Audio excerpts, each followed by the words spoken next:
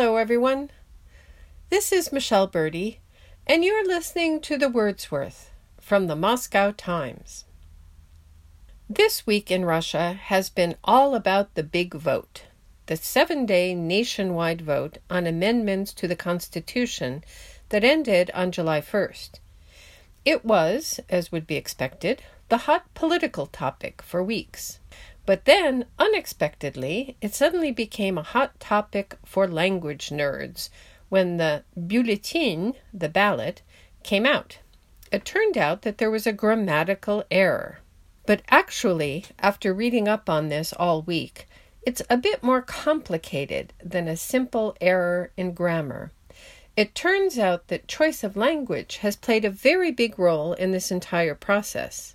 The issue that started the whole discussion was the discovery of an error in the ballot. The question read, «Вы одобряете изменения в Конституцию Российской Федерации?» Do you approve of the changes to the Constitution of the Russian Federation? According to several language specialists, the problem is that the unmodified word изменения, changes, requires the prepositional case, в Конституции, changes in the Constitution. While here it's in the accusative case, в Конституцию, to the Constitution. To be grammatically proper, the question should have been, «Вы одобряете изменения в Конституции?» Do you approve of the changes in the Constitution? Or even, «Вы одобряете изменения Конституции?» Something like, do you approve of the constitutional changes? The problem with that, of course, is that it sounds like the changes were already in the Constitution. So the better construction, both grammatically and politically, would have been, «Вы одобряете изменения, вносимые в Конституцию Российской Федерации?» Do you approve of the changes being made to the Constitution of the Russian Federation? But the problem with that question is that the changes had been, in a way, already added to the Constitution. So perhaps the question should have been, «Вы одобряете изменения, внесенные в Конституцию Российской Федерации?» Do you approve of the changes that have been made to the Constitution of the Russian Federation? But that's no good. What's the point of voting for something that's already been decided? Another option was the word поправки, amendments, but it had some of the same problems as изменения. Поправки в Конституцию, amendments to the Constitution, using the accusative case was dismissed by grammarians as разговорный вариант, a colloquial version. The question should have been either поправки вносимые в Конституцию, amendments being added to the Constitution, accusative case, or поправки к Конституции, amendments to the Constitution, dative case. After pondering this for a long while, I began to understand the genius of this official formulation. С 25 июня по 1 июля пройдет всероссийское голосование по вопросу одобрения поправок в Конституцию. From June 25th to July 1st, the nationwide vote on the question of approving amendments to the Constitution will be held. Did you catch that? Vote on the question of approving amendments. Now that's top-quality legalistic gobbledygook. Снимаю шляпу. I take off my hat. The question of what exactly this vote was turned out to be confusing, in part because terms have legal definitions and kind of everyday definitions, and it's hard to tell what meaning is intended.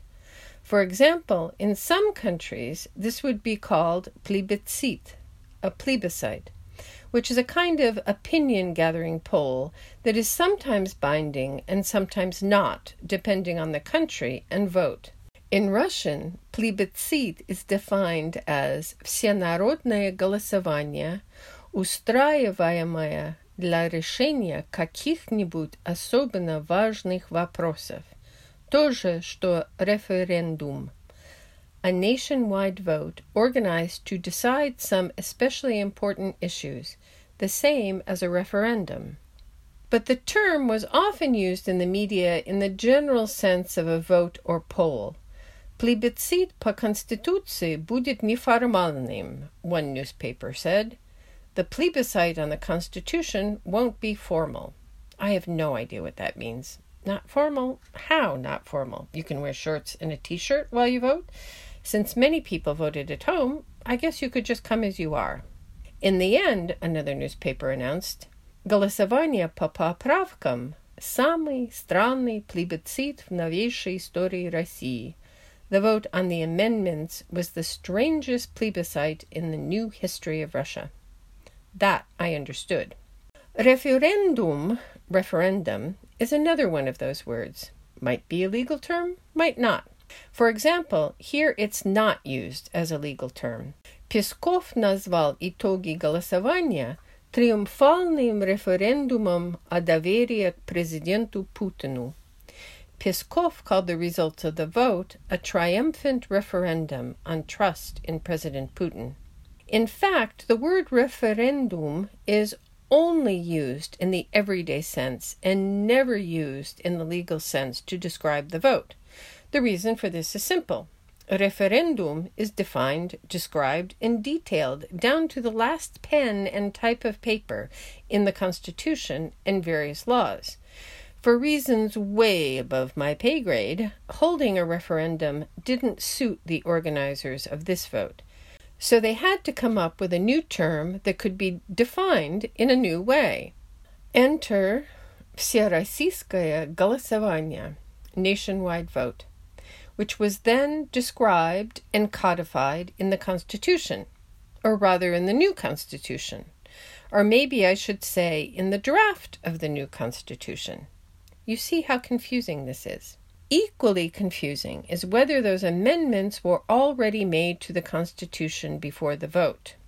They were, in a way, and they were approved by the two houses of the Parliament and all the regional parliaments. And they have been printed up and put on sale in bookstores.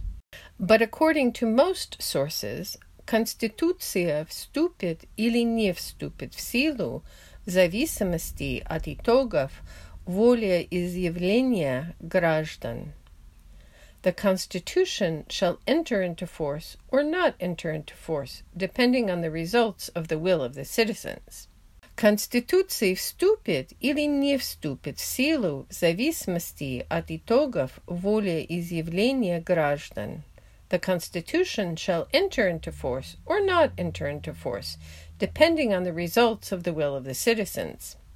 How the vote would be held, very different from standard election procedures, and what a will of yes would be, was also defined in the part of the Constitution that people were voting on. If more than half of the people who voted supported a new Constitution, then it would be considered the will of the people. And so people voted. And they didn't just break ground for a new kind of vote. They broke an old tradition, since one way or another, народ не безмолвствовал. The people were not silent. And that's it for a very exciting week here in Moscow. I hope you've been enjoying the podcasts and our reporting, and that if you have been, you'll consider making a contribution to our support fund. It helps us help you keep on top of the news in Russia. До встречи на следующей неделе. Пока!